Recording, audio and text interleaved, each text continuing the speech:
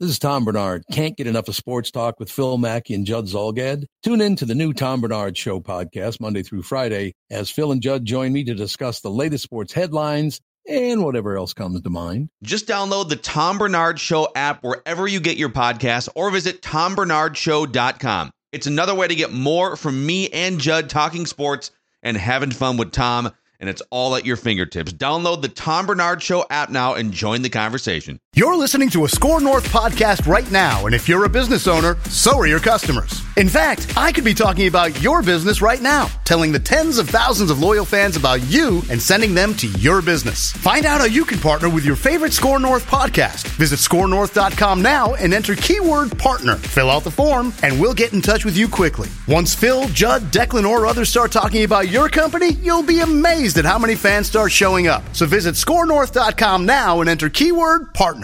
Hey, Score North listeners, it's Phil Mackey here. And starting Monday, September 23rd and running through Friday, September 27th, we at Score North are raising money to feed and change the lives of Twin Cities homeless. We're calling it Score North's Mission for Meals, supporting the Union Gospel Mission Shelter in St. Paul. We're auctioning off some awesome sports-related packages, including Twins playoff tickets with luxury transportation to the ballpark, a Gopher football tunnel experience, a Vikings-Packers package, also live show sit-ins with Glenn Perkins, Alex Boone, and a lot more. Money raised will go directly into helping transform the lives of Twin Cities homeless. ScoreNorth.com/mission for meals is where you can see all the packages. That's ScoreNorth.com/mission for meals. Or if you just want to donate, you can go to the same website. $1.96 provides a meal and shelter for a homeless person. ScoreNorth.com/mission for meals. They delivered on the foot stuff. TCL is a proud sponsor of the Score North Studios. TCL, America's fastest growing TV brand. 1, 2, 3. It's Mackey and Judd with Rami. It's nice to be believed in. You got to go out and earn it, though. In this league, no one's giving you anything. This isn't a charity. You got to play well to earn people's confidence. So if he's saying that, it's because he's seen practice reps, he's seen game reps, he's seen what we're capable of as an offense throwing the football, and so you got to go out and earn it. Believe me, I'm not going to be playing quarterback here if I play the way I did this past Sunday for much longer. So I understand that, and I look forward to getting out there and playing at a much higher level. Mackey and Judd with Rami. Rami, day 3 of a staycation. He'll be back on Monday. But Judd, we spent some time on yesterday's show talking about how, and the day before, if you're going to add to this team, it's got to be a Jalen Ramsey, right? It's got to be, if you're going to make this team better, you can only add defensively. Double down on defense, yep. I mean, I know a way you could make the offense better.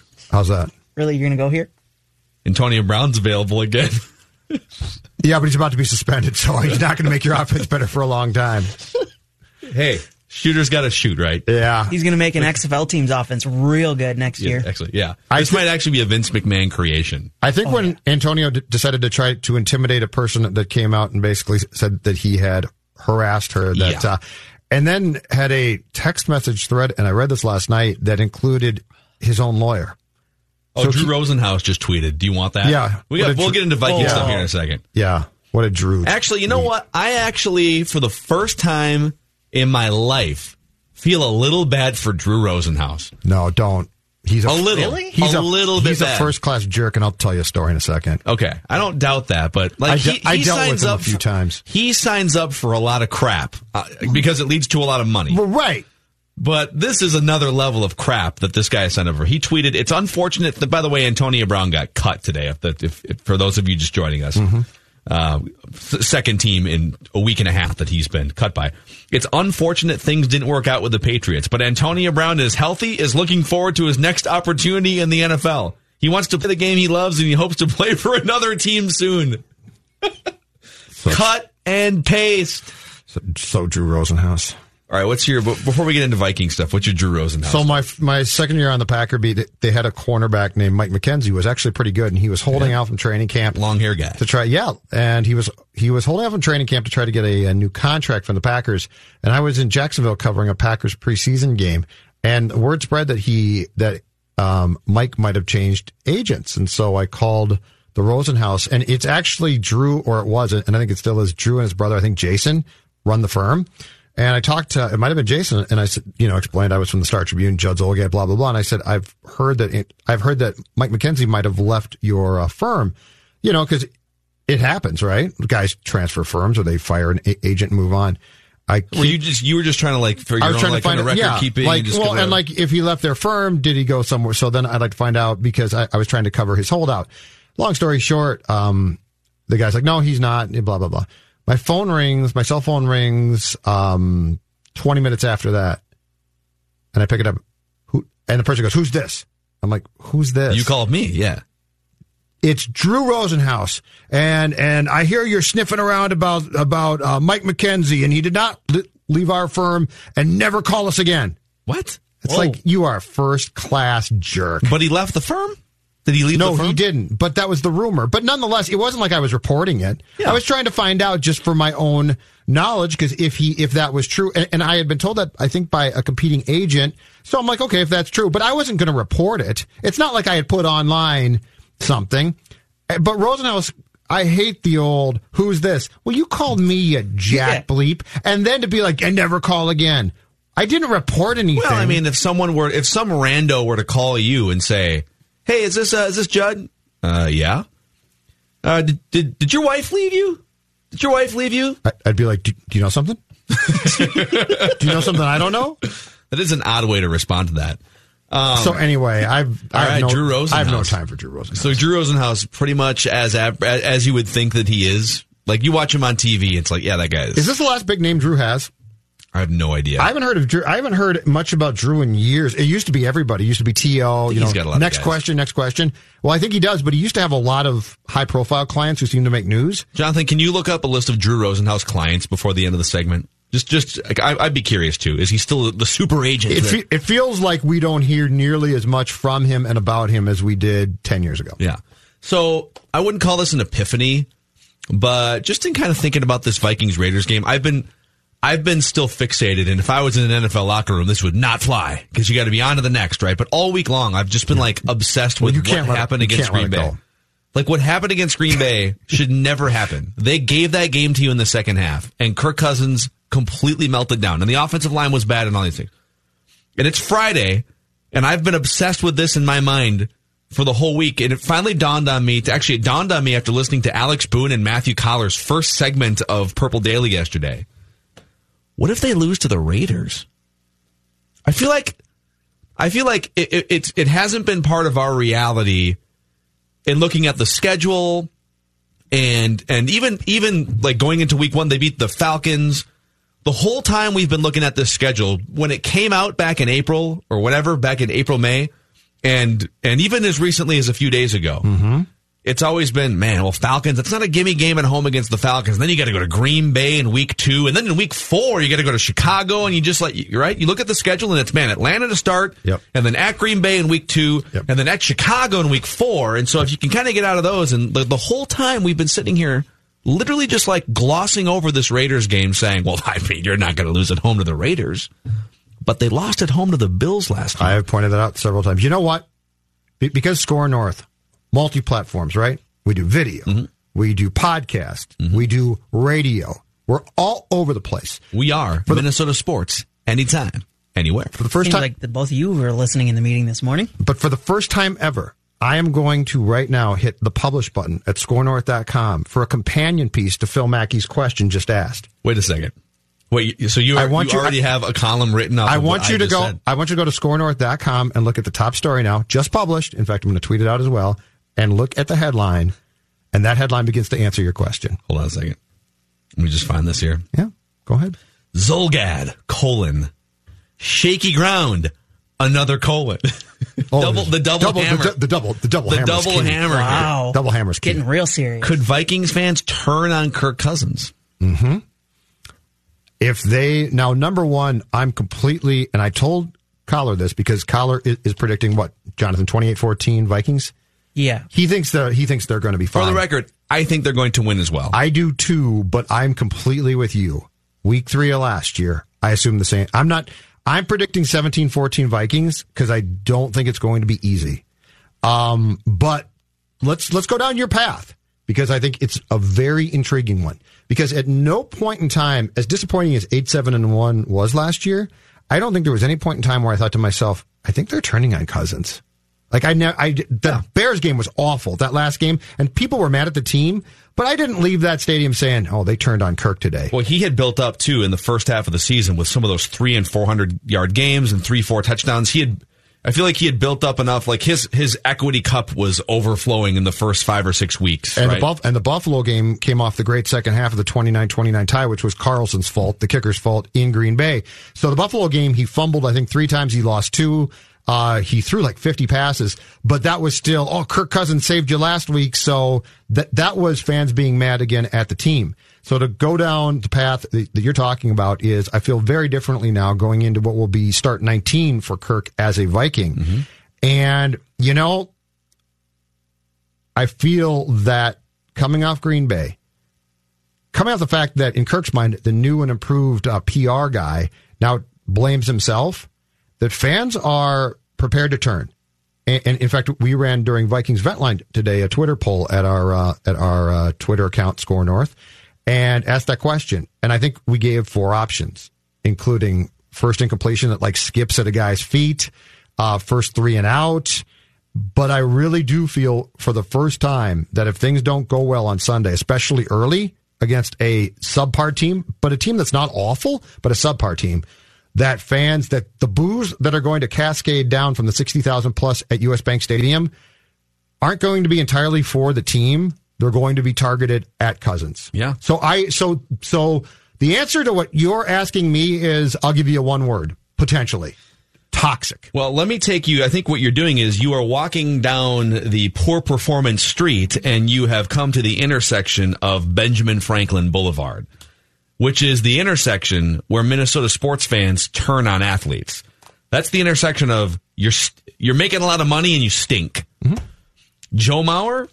Now, I think Joe Mauer, there was a long period of time where Joe Mauer was way better than a lot of fans thought he was, because he got on base at a record clip. He was a catcher, all these things, and people really didn't give him credit for the things that he was great at.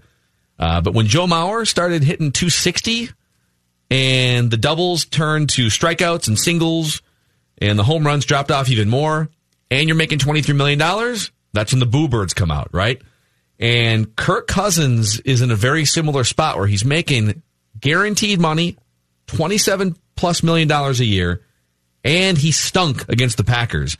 This is the intersection where we start to turn on you in this town. Correct. It's you can sort of see the intersection up on the ridge there. And again, if I had to put some Benjamin Franklins down, if I had to make a bet on what's going to happen this weekend against the Raiders, gun to the head, I think the Vikings win. I think they win by double digits. And I think Kirk Cousins throws for 300+ yards. And boy, I'm already on the record. To write that down. I said 300 yards and 3 touchdowns. Mm-hmm. I think he bounces back.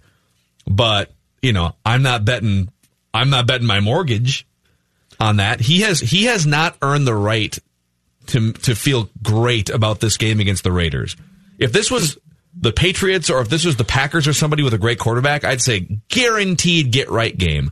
But this is just a creeping suspicion in the back of my mind that Buffalo happened last year at the same time.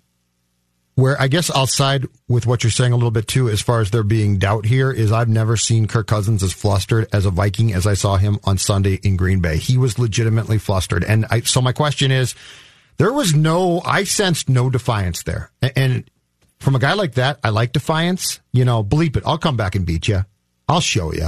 I didn't sense that. I sensed the guy who really started to question, because he knows the interior of his line is not good. He knows that he's been given all of these components as far as skill position guys, and Dalvin Cook and Kubiak runs his offense. And so the fact that he was flustered now makes me really curious. And he might even win this game, but I'm curious too if things don't go well immediately. That's the thing, is they could win by my predicted score. They could win by 3, and that doesn't preclude fans from in the first half starting to boo. And how does he process that? I don't know how well he can handle that. Now, he's come back before the you like that comment, and all that was born of what he perceived to be doubt about him. But if that place starts to boo and he makes a bad pass, and it's not even his fault, let's say there's huge pressure, How does he rebound from that? I am super curious to see. I don't know. Yeah, he is every step of the way throughout his career. All the signs point to as the pressure and the temperature rises, Kirk wilts. Mm-hmm. There's a lot of guys. Tom Brady, Drew Brees. Tom Brady. Speaking of Tom Brady, Tom Brady in a game against the Saints. I remember it was a few years ago. I had to go find the log on this, but like no timeouts, 35 seconds. And the Saints complete this comeback, and they score a touchdown. And Tom Brady is huffing and puffing up and down the sideline. Bleep this. We are still winning this game. We are still winning this game. Walks out onto the field. No timeouts. Marches down. 2-3 passes. Bang, bang. And thumping his chest. Now, I get it. I'm using the greatest quarterback of all time as a comparison here, and that's not fair to Kirk Cousins. But there's a lot of other guys, too, that aren't winless on Monday nights, that when a game is handed to them on a silver platter, find a way, even when the offensive line is melting down, to not throw that interception in the back corner of the end zone. Right. We've been waiting, and Washington fans were waiting for 3 years. We've been waiting for him to tell a different story about his career, and all we have to go off of is what's in front of us, and to this point, the story is the same as it has been for the last 4 years with him. And just across all sports, athletes, some of them are incredibly defiant. And I'm not even talking great ones. I'm talking just good ones can be defiant. And Kirk seems rattled. And I don't like that. That's a bad place to be. And, you know, I'll go back to what we talked about. It was probably on Wednesday's show. When Mike Zimmer, when of all people, is treating you with kid gloves, something's gone wrong. Mike, that's not Mike. Mike doesn't, for the most part, care. And when he knows enough to be like, I can't do this to him, it might be a smart play on Mike's part. I'm not debating that. But think about him having to consciously be like, I got to treat my quarterback with kid gloves. And that's your quarterback. That's a guy that the team entirely looks to as far as, do we got this? Yeah. Do we got this? And if Kirk's like, I hope so. But it's week 3, Phil. I think that this is the most important game of the season, though. Because think about this. If you lose to Oakland, if they come here and upset you on Sunday, you're then going to Chicago where you do not play well. And I know that the Chicago offense and Trubisky aren't good, but that defense is really, really good. And Kirk Cousins is going to get flustered there. And if fans turn on Kirk on Sunday, that's another thing to add. I really believe that this game is of critical importance because if you lose this game and you lose in Chicago, and then, to your point, the fan base has turned on Kirk completely, you're now down the road of having turned on Kirk. That gets to an ugly place really quickly. Yeah, it's funny. The NFL's a funny thing, man. When losing at Green Bay is not on paper a crime at all, but the way in which you lost, and now the way it sets up this extra pressure for Oakland, and you're wondering, can Kirk bounce back? Also, I would point to the back-to-back road games at Chicago. If you win this game, you're at least have some breathing room here. But if you lose the game, and now you're 1-2, and it's back-to-back road games at Chicago. And I know, but at New York is another game where it's, the Giants are a dumpster fire. It's a road game. And they still have Saquon Barkley. And it's possible that by changing up at quarterback that there's a little bit of life in this team, and they stop putting so much on the quarterback, and they go about it. I'm just saying, I'm with you. This is a huge game this weekend. It's funny to say in week 3. And it's so easy. For months, it's been so easy to look at the schedule and say, home against the Falcons, a tough game. It's not a gimme. Probably going to win that at Green Bay in week 2 and then at Chicago in week 4. And it's like, wait, who did they play in week 3? Oh, it's just Oakland at home. You're going to win that game. Yep. It's just Oakland at home. But we shall see. And by the way, Vikings Ventline right after that game is online video stream only this weekend. Minnesota United FC on the radio airwaves. But if you're looking for Vikings Ventline right after that game against Oakland, you can find this streaming live on Twitter, Twitch, and Facebook, all at Score North. Nice. Judd Zulgad. And you guys are off to a great start with the first 2 weeks of Monday through Friday Vikings Ventline 2. And I didn't hear it today, but I'm told it wasn't like a Chansey and Fargo level meltdown, but someone called into Ventline today and expressed themselves. He was very good. Yeah, I said it was the perfect Ventline call that proves that you don't have to vent on Sunday. Because he called up and he started in on things and started to subtly sort of melt down. And I said, this is perfect. You can vent Monday through Friday as well. And it's absolutely fine. And you know what? Vikings fans, God bless you. You got a lot to vent about. potentially more on Sunday. We'll see. But yeah, it's weird. If a year ago we sat here and we said, well, Carlson cost them the game in Green Bay and it was 29-29, but they're playing Buffalo. It'll be, they're going to kill I remember saying, they're going to kill Buffalo. They're going to absolutely annihilate Buffalo. And I believe that Buffalo had lost its first 2 games. Yeah. And Buffalo had a good defense. Rookie quarterback, though, it's going to be no problem. That's exactly why I'm not going to say the same thing about the Oakland game. Yeah. Real quick, before we take a break, and we got to talk about the Twins and Kyle Gibson. I feel bad a little bit for Kyle Gibson. Some people were wondering last night, well, why would you run him out there if he's not 100%? Well, they only have like 2 starters right now, but we'll get to that. Gardner Minshew last night continues the legend. So he goes 20 of 30 for 2 touchdowns. The Jaguars beat the Tennessee Titans. Classic, another Jaguars-Titans game on Thursday Night Football. It's become an annual tradition. So Gardner Minshew, in his first 3 games as an NFL starter, is now 74% completions, a 110.6 quarterback rating, and a 5-to-1 touchdown to interception ratio. Just like we all predicted. And you know who his guiding hand is John DeFilippo. Don't you find that kind of interesting? That we John DeFilippo came in here last year and quarterback whisperer. I have only one question: right? Is he running the football? Is he running it enough? Because if he's not, he's no good. But what if? So John DeFilippo got all this credit with Carson Wentz and Nick Foles in Philadelphia. He came here, and the narrative on him, at least here, is what a fraud that guy was. Man, like, why don't you run the ball once in a while? And, oh boy, Kirk Cousins really took a nosedive in the second half of the season. Okay, if Gardner Minshew continues playing, maybe not fully like this, but if Gardner Minshew becomes a starting caliber quarterback in the NFL out of nowhere, and John DeFilippo is the whisperer. That's what Collar said. What if John DeFilippo was right? To answer your question, Judd, they've passed it 96 times and ran it 57 times. Not nearly enough. That's no good. He's no good. He's never been any good. He's not any good. He's not any good. Here's my problem, though. Can we please, and I just, please, as a football fan, can we eliminate at the start of every year rules, points of emphasis? Yeah. Can we please? I accept the fact that good players no longer play in exhibition games because I don't want them hurt. It makes no sense. Mm-hmm. So I accept the fact that they're going to be rusty. Therefore, I accept the fact that really the first month of the season in September is sort of preseason-esque at times. I'm okay. Don't like it. Can't fix it.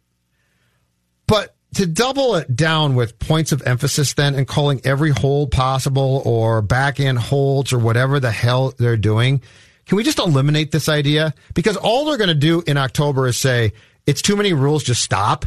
So can we just say, all right, if you clearly hold a guy, as always, we'll call it. But between the two things of the games not being great because the teams are sort of still in preparation mode, and then officials throwing every flag they can. Yeah. I like football. You're making it really hard for me to watch. What have been some of the other in recent seasons? What have some of the other quarterback rule last year? You can't land it, which by the way they eliminated. By November, the pick that Cousins threw when Clay Matthews landed on him in Green Bay in week 2 last year, which by the way cost the Packers a win in that game. That call by week 8 was gone. Clay Matthews had 2 or 3 just absolute textbook sacks of quarterbacks where there's literally like, this is how you would draw it up to safely sack a quarterback, not ring his bell, and got flagged. I think the year before that, it was illegal contact. They were emphasizing illegal contact, or maybe that was like 5 years ago. But that sounds right at one point. But can we just stop with that? Can we just call the normal rule? Can we? And you're already watching a damn Jaguars Titans game. Like, I don't need 75 penalties to go along with Jaguars Titans. Come on. It already feels like a long enough experience. Don't make it longer. Does anybody on this show actually buy? Because Brady tweeted last night, too many penalties, I'm out, and it got a ton of play. Does anybody believe that Tom Brady was sitting there riveted to Titans? I actually do. I think Tom Brady loves football. I actually do think he was sitting there. Wow. You got to get a life then. What time did he tweet that? Because it depends. If it's first half. Okay, first half. No, it was legit during the game. I was amazed he was watching the game. Actually, this is good segue. This is why it's so great to have relevant September and October Twins baseball. Because there's been a lot of Thursday nights the last 10 years where I guess the Twins are like 30 games below 500 and they're playing the Royals again. I'll watch football or whatever this like thing that's representing football is. But now it's like we just watch the Twins. I don't have to watch the Tennessee Titans and the Buffalo Bills or whoever else they're putting on Thursday night. Kyle Gibson. This might have been the end of his Twins career that we saw last night. So let's put his, if this was indeed it, let's put a former top 15 overall pick for the Twins. Let's put it into perspective. Also write that down coming up in about 35 minutes here on Mackey and Judd with Rami, where we make predictions and mostly go over our terrible incorrect predictions in the accountability session. Federated Mutual Insurance Company is here to provide insurance. Not insurance for your football team or for your terrible predictions, although we could use some insurance for some of those things too. But insurance for you business owners out there.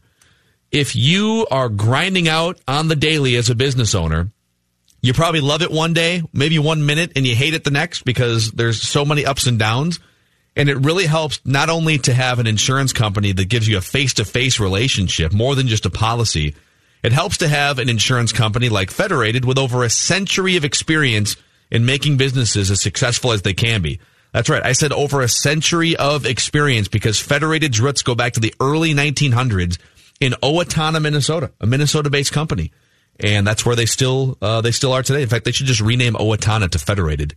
Federated is doing a great job down there helping business owners. And you can find out more about all of the industries Federated protects at federatedinsurance.com. Federated, it's our business to protect yours.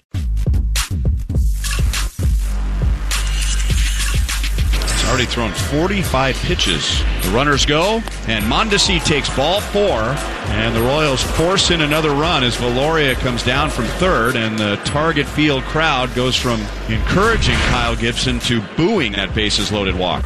And he takes ball 4. That's 3 straight walks. The last 2 have come with the bases loaded, and boy, the crowd is just raining boos onto the field. I don't know if that's for Manny Gonzalez or Kyle Gibson or both, but the Royals lead 3-0 in the second.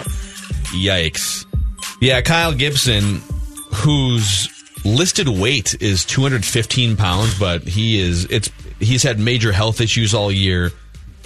I don't know. I feel bad because like he's going out there and he's clearly not 100%. He's had this, is it colitis? Yes. He's had colitis all year. And yes. It's just been a bad deal. And this goes back to the spring training period. It goes back to the winter, right? He went over on a mission somewhere, I think with his wife and had an intestinal issue that he came back with and then had, he has not been healthy all baseball season long. But if this is indeed the end of his Twins career, he's a free agent at the end of the year. He's going to be 32 years old in October, so he's actually getting up there in terms of pitching age. Yeah. There's a couple other free agents, Odorizzi and Pineda, that are younger than he is that you might consider re-signing before him. So if this is the end of Kyle Gibson's Twins career, I just want to go around the room and we can elaborate. How would you fill in the blank? We'll start with Jonathan because Rami's out today. Kyle Gibson's Twins career was blank. Disappointing. He was brought in, high first-round pick to kind of change the way this team pitched to teams. It was a pitch-to-contact era for the Twins. He was brought in to change that, and for some reason they changed him right away. They tried to change him into a pitch-to-contact pitcher, and I don't know. It was just disappointing to see how it's ended, and he hasn't really handled pressure that well as we saw last night with the highlight you just played there. Disappointing for me. This is actually a word. I didn't know, but I'm very happy to see it is. Kyle Gibson's career is meh. M-E-H, expressing... Is that officially in the dictionary now? I looked it up. Meh. I Googled meh, expressing a lack of interest or enthusiasm. That's Kyle Gibson. But as I said on the Twin Show today, Phil, Kyle Gibson, who I believe was a first-round pick in 2013, is that what you just said? Mm-hmm. To me, is the poster child for Twins baseball, let's say about 2011 to 2018. Yeah. He is the poster child. Really good guy, means well, didn't mean not to be as good as we expected. He wasn't. And if you were to take Kyle Gibson's sort of career arc and been like, and then put the Twins record in the time that he was with the team beside it, you'd be like, okay, yeah. If I could choose 2 people, it might be Dozier and Gibson. Yeah, he was... Because they both weren't... They're not bad. There's also a lot of other guys, like... I mean, Trevor Plouffe was kind of part of that era, too. There's... I don't know, there's probably a handful of guys. So I would fill in the blank, and you might think I'm crazy for saying this, but Kyle Gibson's Twins career was unlucky. And let me give you 2 reasons why. Mm-hmm. In 2018, when you had new front office fully implementing their new tactics, right? He had a full year to sort of dive into the new strategies. He was 30 years old when he finally had a modern, forward-thinking, pitching-centric front office and system of tools behind the scenes. Analytics, scouts, coaches, everything catered toward, let's be a modern pitching machine organization. He was 30 years old when that got implemented. And that was his best season as a major leaguer, 2018, last year. He had a 3.62 earned run average, his best ERA of any of his 7 full seasons in the majors. And his strikeout rate went from like 5 or 6 strikeouts per 9 to almost a strikeout per inning. It went from like 5 or 6 strikeouts to 8.2. Mm-hmm. So he all of a sudden became, when he was given the right tools as a 30-year-old, I mean, he got drafted when he was 21. Imagine he was given the tools needed when he was 21 years old to say, dude, you're not, this, like Jonathan said, this pitch to contact stuff, that's a thing of the past. We're going for strikeouts and velocity. And you're probably going to have like 5 Tommy John surgeries, but damn it, you're going to strike guys out. It's going to be great. He was given those tools when he was 30 instead of when he was 21. And then he has his career best season. Finally, here he is. This is the Kyle Gibson that should have been all along. And finally, here he is. And he comes down with E. coli in the offseason. Mm-hmm. And he's been sick and losing weight all year. And his numbers have reflected it. So I would actually say that the fill in the blank is unlucky. Their contracts aren't the same, but can I draw some parallels in the mentality-wise? Because I think they're both nice guys, and I think they both have athletic gifts.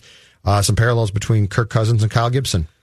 Supremely physically talented at their position. Maybe not mentally as wired as you would like to handle bumps in the road. Yeah. Kyle, I just go through how many times that Kyle would get frustrated and he would, almost start to pout on the mound. And you're like, dude, this is not the time to do that. This is not what your team needs to see.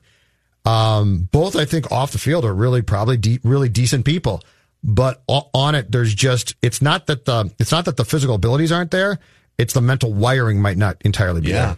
I think I don't know how this applies to Kirk necessarily, but if you haven't been given the right tools from a young point in your career, when you start to face adversity, instead of having a sort of a calm handle on things, right? Instead of just having some of this is just like your own internal wiring too, but instead of having kind of a calmness about you, all right, things are going wrong, but dang it, I'm going to go back to the basics. I know what I need to do, right? I mean, you can think about that. Anyone who's listening in their job, right? Man, things are chaotic, but okay, what's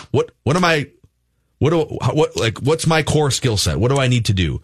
And I don't know if Twins pitchers had that for like 10 years. Like, name me a Twins pitcher that overperformed for a long period of time or lived up to what they should have, a starting pitcher, between Johan Santana and when the new front office took over. And Kyle Gibson was the highest profile pick of all those. You covered a bunch of those teams. I don't know. Santana for sure. Liriano, you hoped did, but I don't know if you would call that a long period of time. And then he got hurt. And then after that, starting around 2010 into 11, internally developed too. Like Pavano had that. I loved Pavano's wiring. Yeah. He was not the most talented guy, but I loved the fact that you knew with Carl Pavano what you were going to get. And you know what? Another guy, actually, guys they developed, another guy who lived up to it as a reliever, but was, and he'll even say it was a failed starter, was Glenn Perkins. But you know what? The difference between Glenn Perkins' career and some of the other guys is Glenn basically took his career into his own hands in 2010-11. He said, all right, I'm a bullpen guy now, and I'm out of options. And I don't have anything on my track record really to speak of. Like they've given me all the tutelage that they can. I've been a major league pitcher and I'm just not performing. What do I need to do to become a lights out reliever? And so he started studying his own measurables like spin rate and velocity. Glenn started doing things in 2010-11 on his own that now organizations and the Twins for the last 2 or 3 years, and some organizations for 10 years, are like that. That's the norm now. But unless you had that type of awareness, if you're a Kyle Gibson and you're younger and you're just listening to coaches and you're just part of a system, right? So I don't know. It's like not to take all the ownership off of him for some of these bad years, because you're a professional and ultimately your performance is on you. But the word unlucky comes to mind when I think about Kyle Gibson's career. He's done here now, right? I've said he has to be done, and he cannot be on the ALDS roster. There's no way. You can't justify it. You can't. Yeah. Because he's not going to come out. He's not going to start. He's certainly, if you're choosing options to come out of the bullpen, he's not going to be one. What is if it's 12 pitchers, let's say, I might even think about if I'm going to bullpen a game or two, because you set your rosters for the series. So you got to make a decision between, I would probably start with pitching. Like Barrios and Odorizzi are the two real starting pitchers that I'm going to ride. I feel like my option for the Gibson choice is between Gibson and Perez, and it's not close. It's Perez. So let's go through this real quick. You get 10 guys who aren't Barrios and Odorizzi. Perez is one of mine. Okay, you're going Perez. Well, let's go through the obvious ones here. Rogers. Yep, Romo. May. Romo. Duffy. Duffy's been insane. Littell.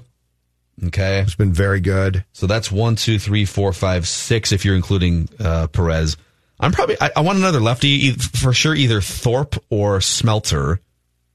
Smeltzer, I'd probably go Smeltzer. I'm fine with. I'm going Smeltzer, and then so that's what Dobnak. Okay. Dobnak's got to be in there, right? Just for the rec specs alone, that guy's got to be in the playoffs. I need that guy in Yankee Stadium with those glasses. Just the body type too, for sure. Give me that body type. You need a guy like that. Yeah. Don't give me skinny. You need a guy like that. Beer gut hanging out. Yep. Very proud of himself. So that's 1, 2, 3, 4, 5, 6, 7. That's 8. And now I think you're looking at Brusdar Graterol. Yes. Put him in because that's an option. So it kind of comes down to Graterol. Yep. The last spot now comes down to Kyle Gibson. Yep. Lewis Thorpe. Yep. And that's pretty much it, right? And Ryan Harper. It's pretty much those guys. So he could still wind up on the postseason roster just because there's just not that many guys who can give you 3 innings, and he's one of those guys. What's he going to give you coming out of the bullpen? Because I'm not starting him. No, nothing. That's the thing. He'd have to start a game. But so I guess my point is that this might sound nuts. I'd probably skew towards Thorpe then. Because bullpen-wise, I at least have an idea of what I'm getting then. Yeah. And I'm not going to start Kyle. There is no way after what we've seen, and it's too bad because he's not healthy. There's no way that you're going to start Kyle Gibson. I also think, I'm thinking very situationally here too. Thorpe is more likely to get you a swing and a miss than Kyle Gibson is. Mm-hmm. And Thorpe, you could at least use situationally against a lefty or turn a guy around or something. And he's got the accent. The Australian accent's fantastic. Exactly. That's the most important thing. I love the Aussie accent. That's the most important thing.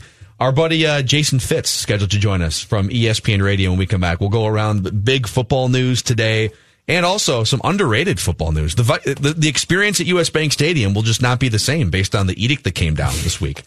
And at the top of the hour, it's Write That Down and an accountability session. Mackie and Judd with Rami on the all-new Score North and the Score North mobile app.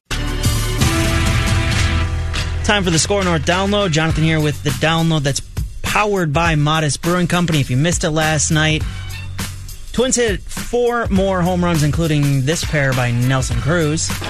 Blasted to right field. It's back. Tie game. Number 38 for Nelson Cruz, and he now has 100 runs batted in. High, deep to center field. Cruz sending Mejia to the wall. It's gone. His second tonight, the 399th of his big league career. The 399th of his career, number 293 for the Twins on the season as they inch towards the playoffs, and inch towards home run number 300 if they can hit another team inching towards the playoffs. You can join Dan Terra, Kindred St. Ahmed, Jamie Watson, and myself this Sunday afternoon as Minnesota United travels out west to take on the Portland Timbers, with pregame at 2:30 and kickoff at 3 right here on Score North on AM 1500, scorenorth.com, and the free Score North mobile app. If you're going to a Twins game, check out Modest Brewing Company, located only 2 blocks from the Target Field station. Modest is known for serving a wide variety of one-of-a-kind, super drinkable craft beers. For a full menu of their craft beers, go to modestbrewingcompany.com. Thank you, Jonathan. All right, let's get our buddy in here, Jason Fitz from ESPN, and we need to ask you a very important question. As a Tennessee guy, why is it that the Tennessee Titans have ruined pyrotechnics in NFL stadiums for all of us? Did you see the NFL edict that came out? Now the Vikings can't even use their dragon-breathing pyrotechnics because you guys lit the field on fire in Tennessee this last weekend. Well, let's just be honest. I mean, first of all, the Titans have been trying to ruin modern football for a long time with their offense. So, this is about the best they can do. And, gentlemen, I'm glad we started on that note because, remember, even though I lived in Nashville for 20 years, I'm a lifelong diehard Raiders fan. So we're actually mortal enemies this week. Like, this is the week, that we don't get along. And it hurts me to say this, but, I'm rooting against you on Sunday. Just so you know, I'm rooting against you. So tell us why your Raiders club is going to come into U.S. Bank Stadium and beat the Vikings on Sunday. Well, they're not. No. I'll say this. A couple you just gave up that quick? Come on, Fitz. Well, stand up for yourself. You're a Raiders fan. I mean, all lifetime. You're playing Kirk Cousins, man. It's not that tough. Well, the reality for the Raiders is, I said this year, they're going to be a better football team, and they're going to be more competitive than people are used to. They're just not going to get a ton of wins because the schedule is brutal. And, what it comes down to is that there are some positives, some big positives for the Raiders in the first few weeks. Josh Jacobs is a star. He's going to be a star running back. They get Richie Incognito back on the offensive line, but the offensive line, frankly, without him, was playing really well. So the offensive line is going to be very good. They have been able to protect Derek Carr. He was sacked a couple of times in the Kansas City game late. That was after Trent Brown, their star right tackle, went out with an injury. So presuming Trent Brown can play, you're not going to have a good an easy time getting after Derek Carr. Derek Carr is going to stay clean. Josh Jacobs is going to be good. The problem with this team still is they don't have a lot of depth on the defensive side of the ball. So, Kirk Cousins should be able to pick this secondary apart, especially, the Jonathan Abrams injury. They lost Jonathan Abrams in week 1, the safety rookie. I know it was only one game, but he looks like he's going to be the real deal. So without him, their secondary is suspect, and they don't have a great pass rush. So Kirk Cousins should have time. He should be able to have a big day. Those wide receivers are going to feast on that secondary. I think it's going to be a big scoring affair, but I think Minnesota's a better team. See, we're having a really hard time just getting the second half of the Green Bay game out of our minds because the whole offseason, Kirk was Kirk last year, and he put up the fantasy numbers, but he couldn't win against big teams and primetime games. And we went through and did the math even before that Green Bay game and said, all right, in the Vikings' last 10 big games, national TV or Green Bay, they were like 2-7-1 or something in those 10 games, and Kirk was the starting quarterback for 9 of them, and he does that against Green Bay. So I guess we're sitting here just sort of in crippling fear that there's going to be a letdown, and the Vikings are going to be 1-2, and then have to play at Chicago. So that's the fragile state of our mentality here this week. And it's not wrong. What you're saying about Kirk Cousins isn't wrong. And the inability to win those sorts of games. I think the problem for the Raiders is they just don't have a great secondary, and their linebackers are pretty weak. So, in theory, the receivers are going to have all day to run around, and he's not going to be pressured. So if Kirk doesn't play well here, then I do think that there's an opportunity then to raise sort of a flag of concern, because it's one thing to not play well against big opponents or great opponents, but you should be able to feast on a secondary where, frankly, Garyon Conley is really the top corner, and he's dealing with a neck issue. So, it's not a great secondary. He should be able to have some success. Hey, back to the Titans, Fitz, for a second. Can you answer me this? Who at the National Football League every year when they're doing the schedule sits down and says, Thursday night matchup, what can we do? And they answer, I got an idea. Titans, Jaguars. Every year. Why can't this just be a noon kickoff and it's barely shown on Red Zone? Well, who is the sadistic SOB who makes people watch Titans, Jaguars in a standalone window? Somebody that likes teal too much and just wants to see what awful version of teal we're going to get from the Jags. That's the only thing I can figure. But realistically, I'll tell you what they should do. If they're going to force that, because they want to force everybody to get a national TV game, if they're going to force that game onto us, here's my suggestion. Open the season with it. Because here's the thing. We're so thirsty for football on the first Thursday, we'll watch the worst matchup of the year. So give me just a hot garbage matchup and then mock me for watching it. That's about the only way. When you get 3 weeks into the season, man, there's a lot. I'd rather watch there's compelling baseball going on right now, and that would make for better television than the trash that we get every year between the Jags and the Titans. It's awful. It's the Titans and the Jaguars, a steaming pile of dung, but you're going to watch anyway. Coming up next, more nondescript quarterback play from people who have done nothing but disappoint everyone in their lives. But Gardner Minshew, Uncle Rico, come to life. Gardner Minshew has become a revelation here. I think we've got something on our hands, Jason Fitz.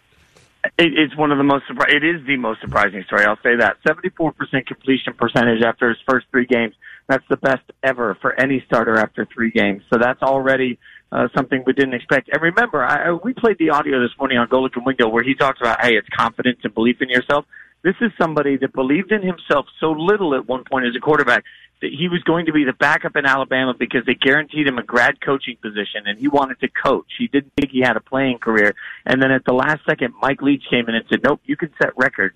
And so he goes to play for Mike Leach at Washington State and just lights it up. And I don't know what Mike Leach did to his psyche, but he comes back just sort of a changed person from all of this. And you're right. I actually, as weird as this sounds, I feel bad for Nick Foles, who finally found his team. And by the time Nick Foles gets healthy, if this keeps going on, Gardner Minshew is not only good, he's a sensation. They're not going to bench him, so I feel bad for Foles. You know as well as I do that the good Lord continues to tell Nick Foles, stay in Philadelphia, and he never listens.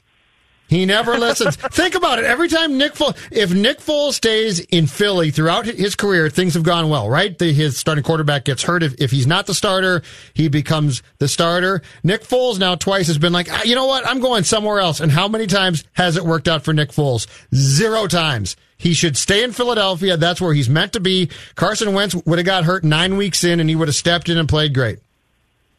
You're not wrong about all that. I'm going to laugh when Nick Foles gets traded back to Philadelphia late in the season just to prep him for the run. I mean, exactly. You know, it's alarming, but you're not wrong. Look, it's good for the league. They keep telling everybody 18 quarterbacks are going to be starting this week that are 26 years or younger. Oh. I think that's great for the league because we love the production of these young guys right now. Yes. You had a chance to interview one of my favorite icons of all time as a big wrestling guy. What was it like chatting with Ric Flair? Amazing. You know, you meet some people and you're worried because I grew up a big fan of 80s wrestling. Come on, I'm 42 years old. I grew up in that era. And, you know, the opportunity to stand there and talk to him. I spent probably an hour and a half with him today, and he's a remarkably humble, kind person that gets it. But it was also crazy because right after we shot, Quavo from Migos comes running up to him, and all the players from Georgia come running up to him. And it's amazing to see somebody that's been around this long that is actually touching a young hip-hop generation, you know, that nobody could have predicted. So he gave me some advice on the Woo. You can check that out tomorrow morning, Countdown to Game Day, 8:30 a.m. Eastern on the ESPN app, Twitter, YouTube, Facebook, me, Maria, and David Pollack. But he'll be on with us live as well. I'm still trying to see if he's going to let me wear the robe. I'm trying. Wow. The robe is a mystery to me. You will be Mackey's hero if you get to wear it. One time for Halloween, I grew my hair out for 6 months so I could slick it back and dye it white, and I made my own robe from Target.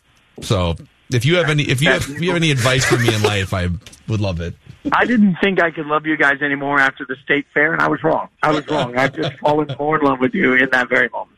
Minnesota is a hotbed for just old time wrestlers. Minnesota is where the AWA was rooted with Vern Gagne, and Ric Flair was early on an AWA guy. And so when that go ahead. Well, I grew up in Vegas as a little kid, which was also an AWA hotbed. And if you watch some of those classics, they used to show them on ESPN Classics from the Showboat Casino in Vegas. Yeah. You can see me and my dad in the third row at all those matches from the mid '80s at the AWA. You are speaking my language. We're just starting a podcast right now. It just happened. That's awesome. Yeah, dude, I'm in. And by the way, I'm in. And two guys who will call in and tell stories sometimes. And when the Ric Flair 30 for 30 came out, we had both of them. Greg Gagne and Jumpin' Jim Brunzell are friends of the show and have told legendary Ric Flair stories here about, because all we wanted to know was, okay, these stories about how Rick will go in and like spend $10,000 on strangers buying them shots at a bar. Is that true? And they're like, yes. Every night that guy was drinking till 3 o'clock in the morning and driving on to the next stop. And he's still alive, which is a miracle. He's almost died like 6 times in the last 5 years, I feel like, but here we are. He's wrestling's equivalent of Guns N' Roses. We have no idea how they managed to stay alive, but boy, are we happy they did.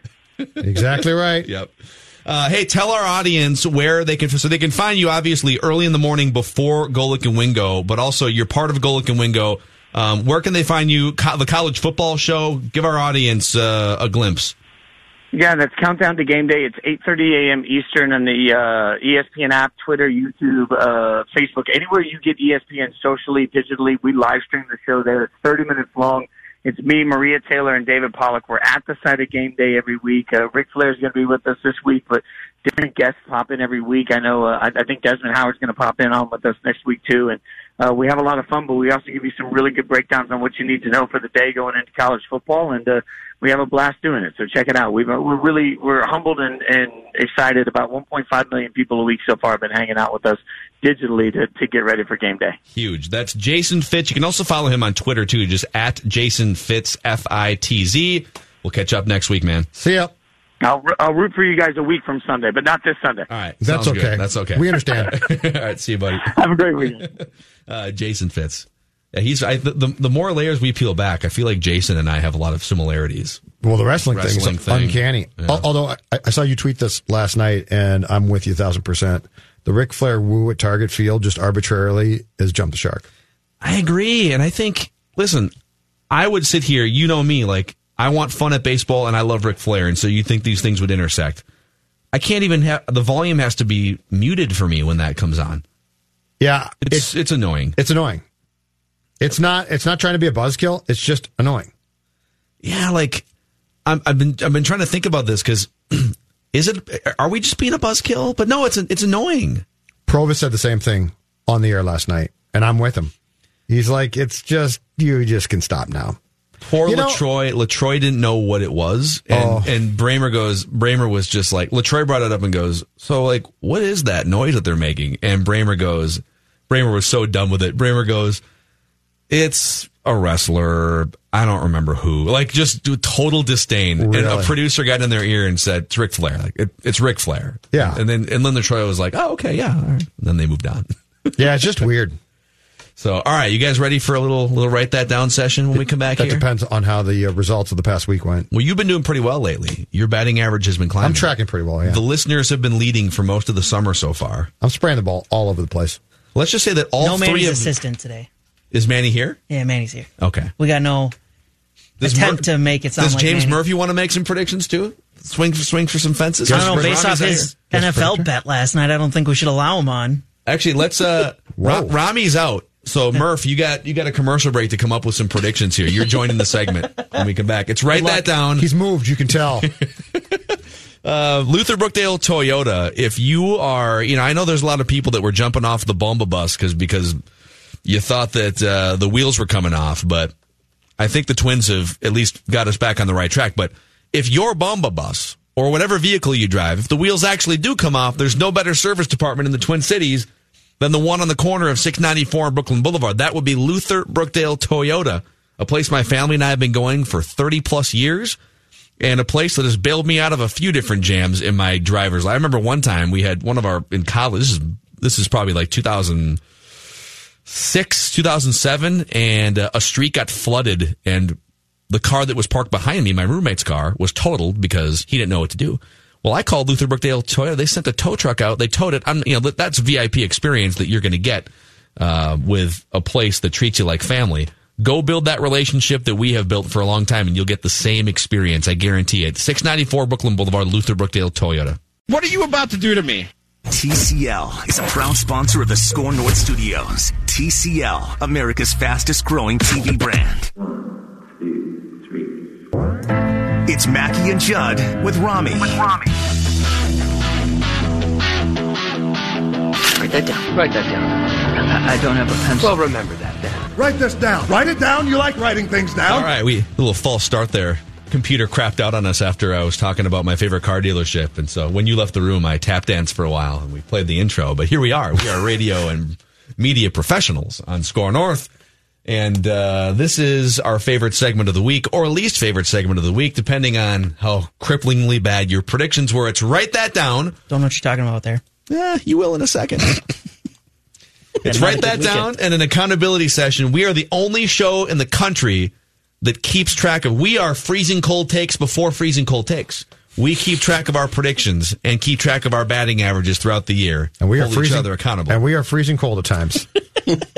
Most of the time. Yes. That is accurate. Sub-zero temperatures. Exactly. So Rami is out today, and so if I can't see Murph, but is Murph going to step in and take some swings? Are you ready to rock, James Murphy? I can do that. Short notice, I can always come through. Why don't you just predict the next 3 Gopher football games? I don't want to do that. By the way, you can find Murph riding the Gopher roller coaster on the Score North Gopher Show, available on scorenorth.com and anywhere you find podcasts. But, gentlemen, here is the damage from the week. Let's start with, I guess we'll self-report here to start with. I predicted Kirk Cousins would throw for over 300 yards against the Green Bay Packers this week. Forgot about that one. Also said Jose Barrios would eclipse 200 strikeouts, which he may, but it was a parlay, and I said ERA below 3 and 20 wins, which is now mathematically impossible. You gave yourself a tough parlay there. I know. We all drank some of that Kool-Aid, which we'll get to. Okay. I said Byron Buxton will get an MVP vote in 2019. Don't sell yourself short. You never know. I guess. There could be a drunk voter out there. That's true. Just accidentally clicks on Byron Buxton. Byron. There's always some idiot Hall of Fame voter that, votes for, Aaron Seeley or something. So, True. It's true. It is. There was one he did get a vote a couple of years ago. Aaron Seeley did. Yeah. Only Manny would know that, by the way. Oh, yeah. I did say that Nelson Cruz would hit 35 or more Bombas and drive in over 100. Nice. He did that. Well done. Last night he passed the 100 RBI mark. All right, Judd, you said Sam Dyson will have at least 5 saves for the Twins before the end of the season. That's not my fault. He's damaged goods. Can I actually sue the Giants for this? Okay. Can I file agreements against the Giants? If the Giants admit to knowingly trading Sam Dyson to the Twins with an injury, are we giving Judd that point back? I say no. If they admit to it. Oh, you're That's saying going to yes? take a long shot. They're not going to admit to it. If they admit to it, let's just say that's no at bat for Judd. Yeah, wow. We take it away. See? I think it's an 0 for 1. You tried to get away with trying to take the point away. These guys are with me. All right, we'll see what happens. You said the Vikings would give up 17 points or fewer on Sunday. You said Riley Reif would begin the season at guard for the Vikings. That Jose Barrios would win 20 games this year. And that Antonio Brown would be caught yelling at John Gruden on camera in Week 8 or later.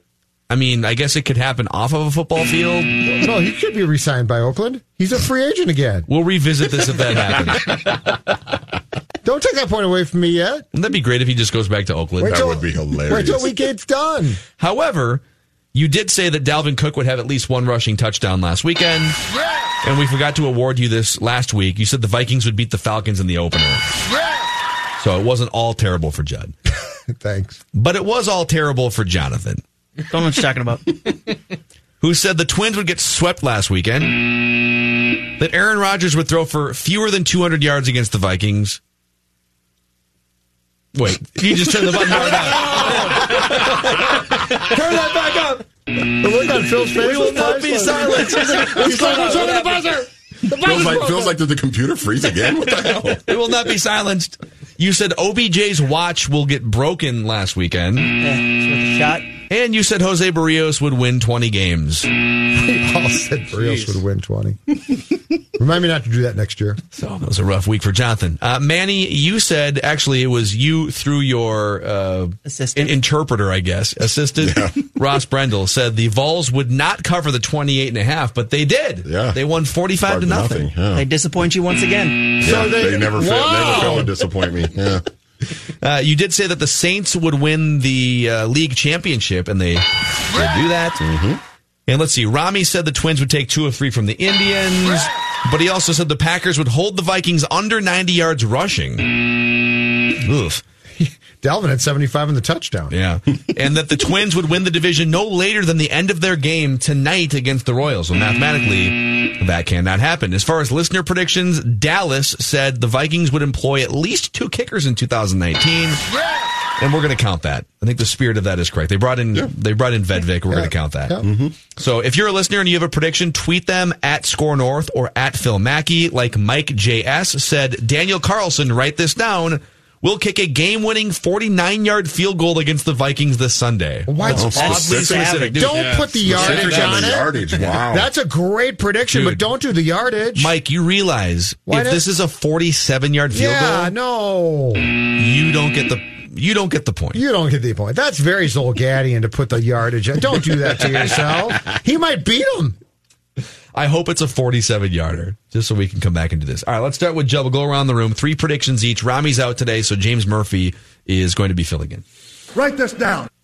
Miguel Sano will homer in the first game of the ALDS for the Twins. Miguel Sano will hit a home run in the first game of the American League Division Series for the Twins. Okay. Write it down. You like writing things down. Jonathan. Oh, by the way, I forgot to say batting averages.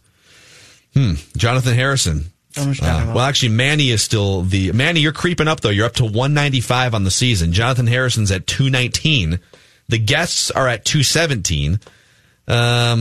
I'm at 239. Rami's at 286. Judd's at 306. And the listeners are at 351. Listeners are Luis Arraez. Dang it. Yeah. Write this down. All right, over to Manny. I'm sorry, Jonathan. Then Manny. Yeah, Jonathan. My bad. The Twins will hit home run number 300 by Monday. Okay. So, but wait.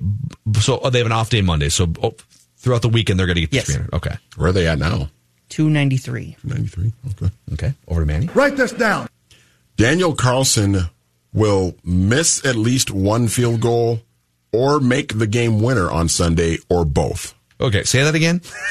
So he will miss a field goal, hit the game winner, or both.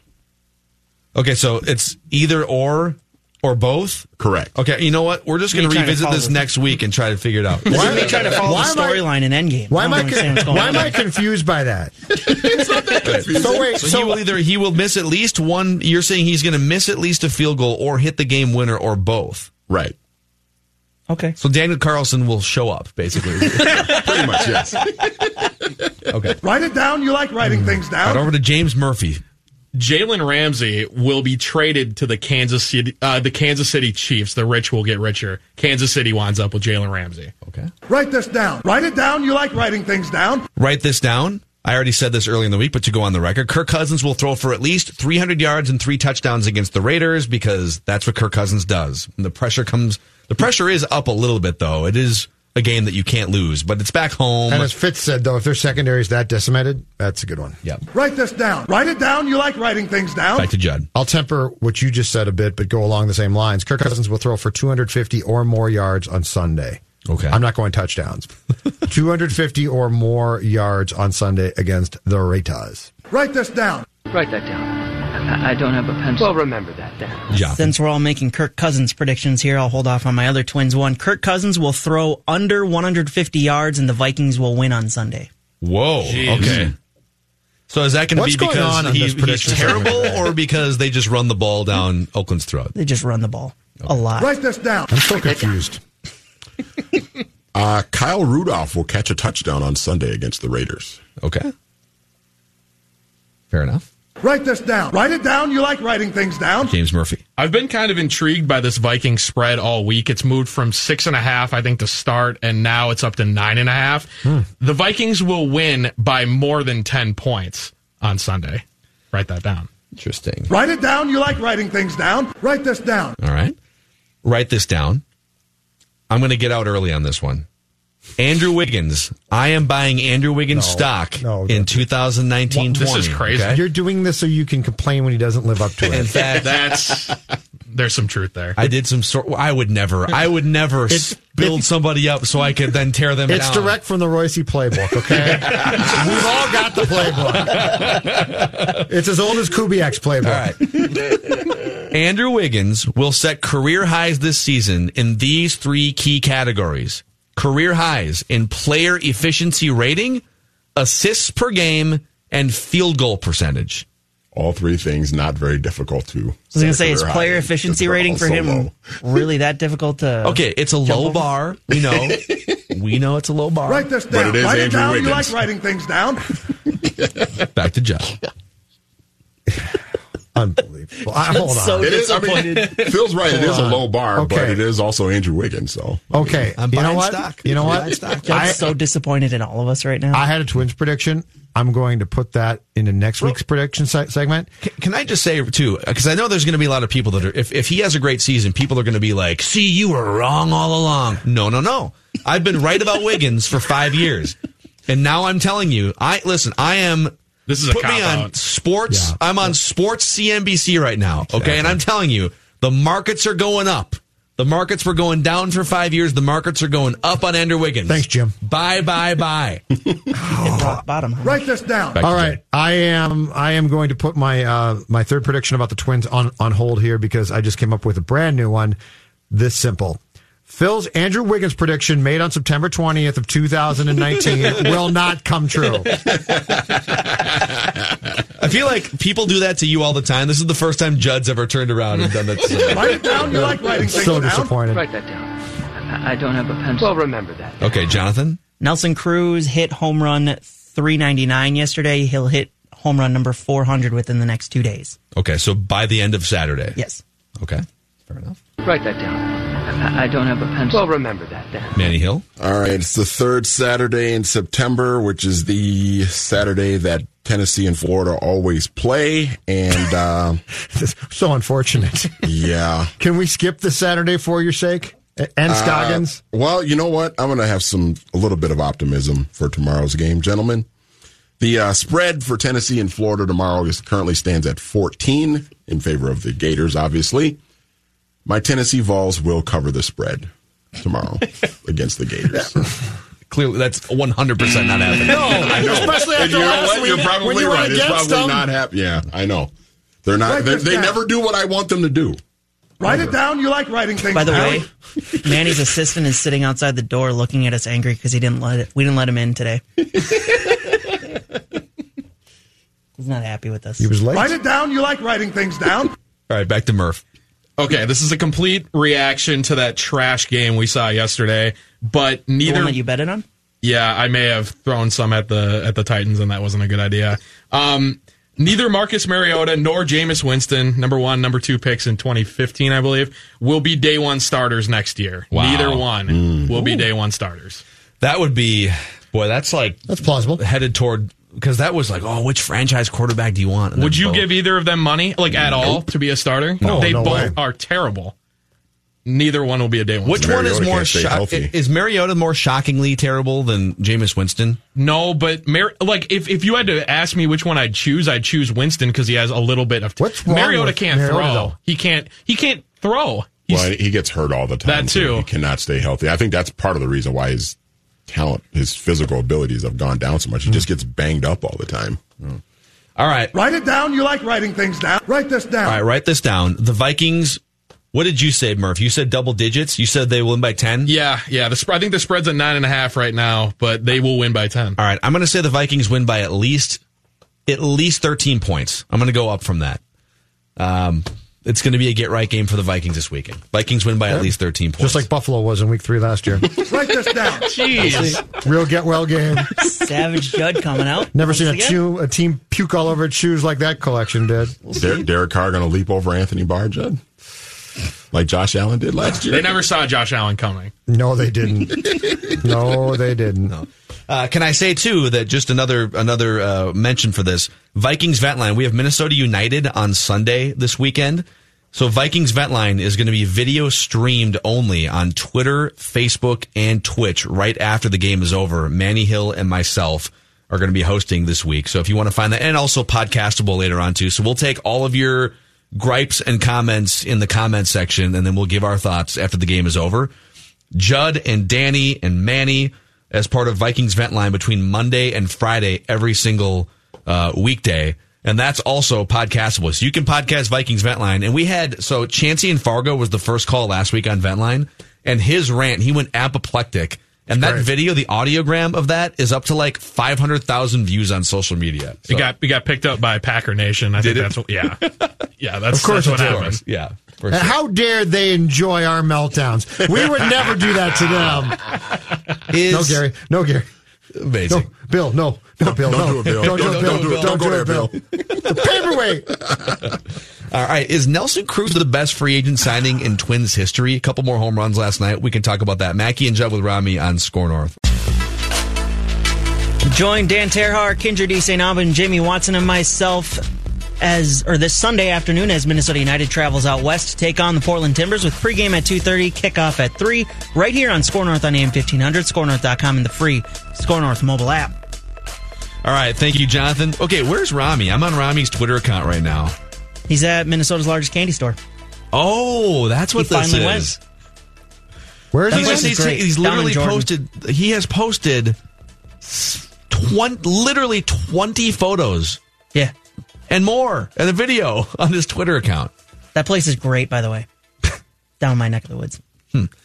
I don't know if I would have put that in my must do on a staycation. Have you ever been? I've driven by it. I've never stopped in. You got to stop in. Okay. I mean, the pictures will show it. There's legitimately too much candy for one human being to ever eat in their lifetime. I'm not a big it's candy great. guy. I'm not too big on candy. All right. They've got all kinds of pops as well. We'll see what Rami came up with. I saw that he went hiking with his dog over Minnehaha Falls. It was very nice. Nice little trip. Little staycation. So, not what I would do, but that's awesome. Joe would just belly up at Bunny's for 5 days and drink beer. No, I'd go to different bars. I would just go to Bunny's. That's not true. Don't sell me short. I'd probably head a little northeast. There's a lot of good bars. Yeah. Another thought. I was watching the Twins game last night, and much like all of us, and Nelson Cruz is hitting bombas. He hit one halfway up the ivy in center field again. He's just hitting home runs all over the place. I really think if the Twins beat the Yankees, I'm hoping for the Yankees in the first round. In part because I think it's an easier matchup than the Astros, but also in part because, dang it, you got to end the curse at some point. You got to end, hardly a curse, it's just dominance, the Yankees' dominance over you. And I think if the Twins beat the Yankees in a playoff series, Nelson Cruz is going to be the number one reason why. His presence, his I don't give a bleep about what's happened here in the last 15 years mentality, and of course his ability to hit a baseball 460 feet to any which direction. The fact that he can hit a ball like 420 to opposite field too is amazing, and that's going to matter inside Yankee Stadium. But I really think, I think his presence, if people were to vote him Twins MVP, even though he doesn't play a position, I would not fight it just because his presence walking into that clubhouse, into that lineup, has changed things. So I wrote about the MVP candidates a couple days ago. I dropped as candidates Cruz, Kepler, Garver, Taylor Rogers out of the bullpen, and I think I had at least one more. Anyway, I said Kepler because he plays a position, and he's not great in center, but he shifted over, and he's had a great year till he got hurt. But Patrick said a couple of days ago that when he did his official ballot, he did vote Cruz, and I can't blame him. The Cruz thing to me, though, and this is where and we discussed this on the Twin Show today. I find the Twins construction in 2019 compared to 2018 to be so interesting. It's for all we talk about new age thinking and analytics and how things are perceived or addressed with pitching. You know, I love the fact that these guys said in 2018 we signed all these guys and we sort of played rotisserie baseball. Like, oh, you know, we got Lance Lynn late, isn't this great? Lomo, let's get Lomo. And it all blew up. For the most part, it was a bunch of jerks. And so these guys immediately went back to the drawing board last October, essentially, and said, okay, what do we do wrong? And targeted Nelson Cruz from day one, which is great. Like, you see Nelson Cruz, I don't know how to define it, but I know when I see a guy like Marwin Gonzalez or Cruz, that they just got what it is in terms of they walk into a clubhouse and guys are like, okay. And they are not even, it's not that they're media friendly. It's not that they're not, but this has nothing to do with my job. This is all about observation. And when you walked in that clubhouse last year and you saw guys trying to take control, and I thought it was, for the Twins, I thought it was toxic. It was not good. And Falvey and Levine were smart enough to say, okay, that was bad. And we signed some bad guys. And you targeted Nelson Cruz. I think Scope's a good guy. Like, Scope gets it. Marwin Gonzalez, he's the guy that you signed late this time, and he's fantastic. But it starts with Cruz. And that guy walked into the clubhouse in Fort Myers in February from day one and owned it. And he didn't say, I own it. He didn't say, I'm the guy here. He walked in and it clicked. That's a special thing. And I think that is a God-given attribute. And I don't know how you get it, but he's got it. Yeah, the story behind him signing with the Twins is a really good one, too, that was actually told on the Fox Sports North pregame show. I was talking to one of the producers just a few nights ago who was saying, hey, this is going to run. It's like, have you ever heard this story? And I said, no, I had not heard the story. I think it was assumed that the Twins were looking, that it was like, let's bring in Nelson Cruz to help Miguel Sano or Jonathan Scope, and Jonathan Scope was signed first, and he's got a relationship with Nelson Cruz. Well, the order of events was actually, so Rocco Baldelli took the job as manager, and one of his first things that he wanted to do is travel around not only the country, but travel around the world and go connect with some of the key players face to face. So he flew down, if I'm not mistaken, he flew down to Georgia and spent some time with Byron Buxton. He flew out to the Dominican Republic and he spent some time with Miguel Sano. And Rocco Baldelli asked Miguel Sano, all right, all these free agents out on the market, who's one that you absolutely think we should sign? And Miguel Sano said, Nelson Cruz.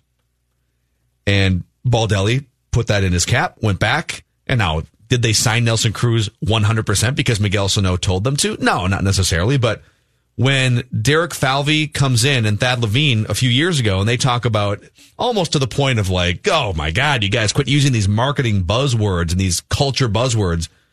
They kept hammering home the word collaboration, collaboration, collaboration.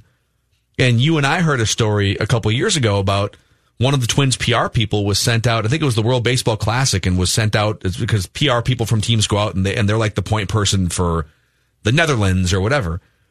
And this PR person goes out to do his World Baseball Classic duties, and before he left, Derek Falvey said, "Hey, if you see anything, or if you learn anything about players, keep an eye on stuff and give me some information, give me some write-ups."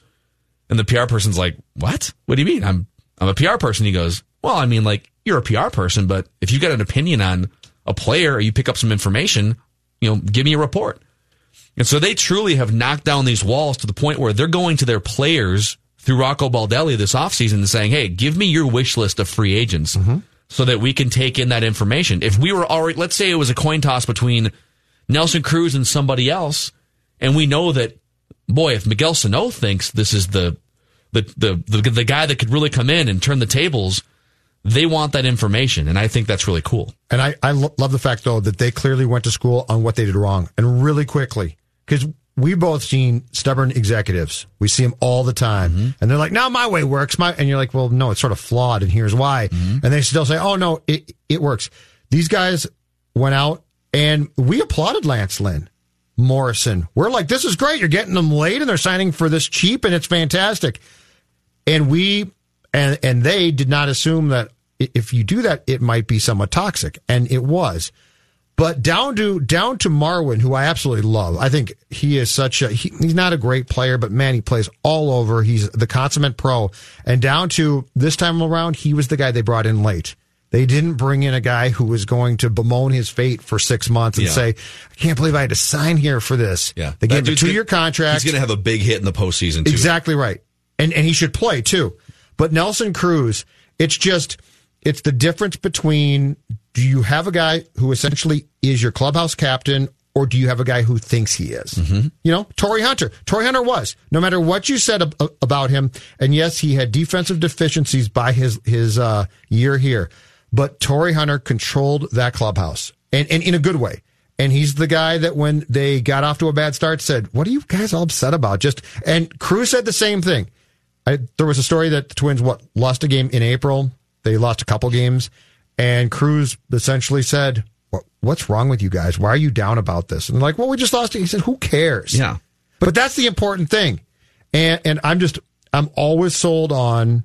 And of course, if the guy can play, it's imperative too, because then he backs up his words with his actions on the field. But a guy like Cruz can hit 40 home runs and be fantastic, but he also can control the clubhouse. And that allows everybody else to play their role, and nobody, the Rosarios, those type of guys, can fit in then. They don't need to do anything spectacular as far as if things start to go sideways, can you lead? Yeah. You don't need to lead. There's a certain credibility you have to. You can't just walk in and have credibility. Correct. And there's been a lot of guys who've walked in, and I would have thought actually Lance Lynn's resume. Lance Lynn has pitched in some big games, and he's pitched in the World Series. And I would have thought, and obviously he just he's not that type of personality to come in and be like, "Hey, I'm a Pied Piper, come follow me." Right. Nelson Cruz is a little bit more stoic, but he is sort of a big brother figure in that clubhouse. He is the definition of a sports Pied Piper. And when he speaks, you know what's behind it. I just pulled up his postseason numbers. I knew they were good. Nelson Cruz in the postseason, So he has played in 41 postseason games. He has 16 home runs and an OPS over 1,000 in the postseason. Wow. He was the American League Championship Series MVP in 2011. He hit 6 home runs in 6 games in the ALCS in 2011 against the Tigers. Like, that guy walks into a room and he's hit home runs in the World Series. Marwin Gonzalez, big home run in the World Series. If somebody like that comes in and says, hey, I got some thoughts on some things, or even if they just lead by example, right? You're more likely to follow a guy with that type of a resume and credibility. Torrey Hunter that you brought up earlier is the same way. Yeah. It's genuine. And it's truly, if you're starting to add up all the things, how did the Max Keplers and the Miguel Sano's and how did these guys, Mitch Garver, reach a new level? And I think if there's a pie chart of all these things, I'm sure analytics are a part of it. I'm sure better scouting reports are a part of it. But I'm sure Nelson Cruz and Marwin Gonzalez are also a huge part of it. And Torrey, Cruz, and Gonzalez, to me, are 3 very different people. Torrey he didn't shut up, but it worked. Like, you never looked at Torrey, I don't think, and said, he's sort of a phony.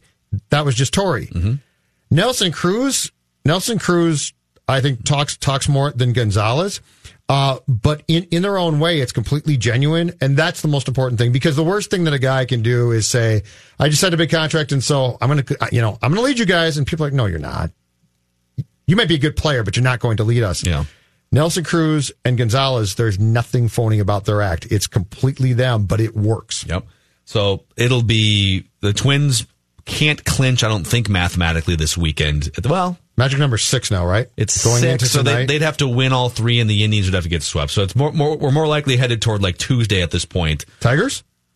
Probably going to happen in Detroit, right? Yeah. And you know Both what? teams have an off day Monday. And you know what? Gardy deserves it, because his team lost 17 of 18 to Cleveland. This whole charade, if Detroit had even slightly pulled its weight against Cleveland, this whole thing's done by now. Do you think there's part of Gardy that doesn't want to see the Twins but what I'm celebrating saying, in front of him? I hope so, because he deserves to have it happen to him. Oh, I see what you're saying. I'm saying if Detroit had even slightly pulled its weight against Cleveland, this division's over. Yeah. You know what? Actually, if I'm Gardy, I'm probably not going to watch it in person. I'd probably go into my office and watch it on a TCL TV. Or just turn it. I'd probably turn the TV off. I just quit and go home to my couch and watch it on a TCL TV. Well, TCL is America's fastest growing TV brand, and it's sweeping the world by storm, too. TCL is the best combination of picture quality, price, and streaming options. There's so many cord cutters right now.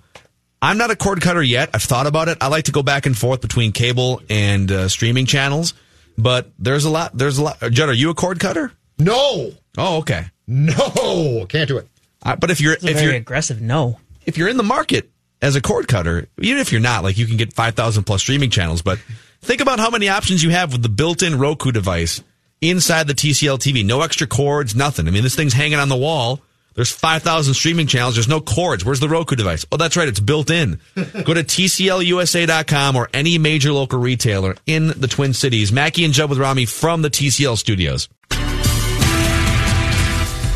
Time for the Score North download. Jonathan here with this hour's download, powered by Modest Brewing Company. Couple things to get to here in the download. The countdown to the Medtronic Twin Cities Marathon Weekend is on. It's not too late to sign up for the TC 10K, TC 5K, presented by Frederickson and Byron, or sign up for the Medtronic TC Family Events, featuring races for kids of all ages. To learn more or sign up, visit tcmevents.org or visit scorenorth.com, keyword marathon. On the Vikings front, the injury report came out today. Mackenzie Alexander out. The guys who are questionable for Sunday's game and were limited participants in Friday's practice, Ben Gideon, Anthony Barr. Questionable and full participants in Friday's practice were Pat Elflein and Mike Hughes. If you're heading to the Twins game, check out Modest Brewing. Located only 2 blocks from the Target Field station, Modest is known for serving a wide variety of one-of-a-kind, super drinkable craft beers. For a full menu of craft beers, go to modestbrewing.com. That's been your Score North download. Now back to the final segment of the week for Mackie and Judd with Rami. Thank you, Jonathan. Let's get Pat in here. Pat, can you fill in the blank that we filled in last hour? If that was Kyle Gibson's last start as a Twin last night, I don't know, maybe he makes another one, but Kyle Gibson's Twins career was blank. How many words do I get? How many words? As many. Go ahead. As many as you want. Explore the space. I would say disappointing considering the buildup. I was looking up some stuff today, and man, we were excited before he had his Tommy John when he was, they thought he was going to be in the big leagues in 2011. Didn't get to 13, obviously, but not. It's disappointing, but not anything less than that, because he is 7th all-time in starts made for the Twins. I don't think people realize that. I think last night was his 188th start for the Twins, and he was good last year. I had big hopes for him coming into this year. I mean, that was a good season. He pitched almost 200 innings. He was, the ERA was, 3.5, something like that. And he was good last year, and I don't know. I think this year was. I had hopes, but I think between the illness he had in the spring and now the fact, if you look at him, Judge seen him down there in the clubhouse, man, he's gaunt. He's just. I don't think there's any strength. I don't think he has any strength. So, Pat, there's no way that he can be on the ALDS roster, right? There's no justification for it? I would doubt it, although I would not be surprised if the odd man out is going to be our friend Willens Astudillo, and they're going to have 13 pitchers and 12 relievers. And 12 position players, because they are in a position now where they're going to have to start Martin Perez in a playoff game and then have another one that's a bullpen game. And, and a Martin Perez game is not a hell of a lot better than a bullpen game. So, right. And plus, you're going to Jake's going to give you 5 1/3 when he's good, right? Yep. Barrios is, they're going to, you can only use Rogers and Duffy so often. So, I wouldn't be surprised if they go with 9 relievers. I would not shock me. Where does Nelson Cruz rank for you among Twins free agent signings? A question I texted you, and you came back with a few responses I didn't think of, but where does he rank among Twins free agent signings? Second, behind Jack Morris, because he won a World Series for you, and probably just ahead of Chili Davis, who was...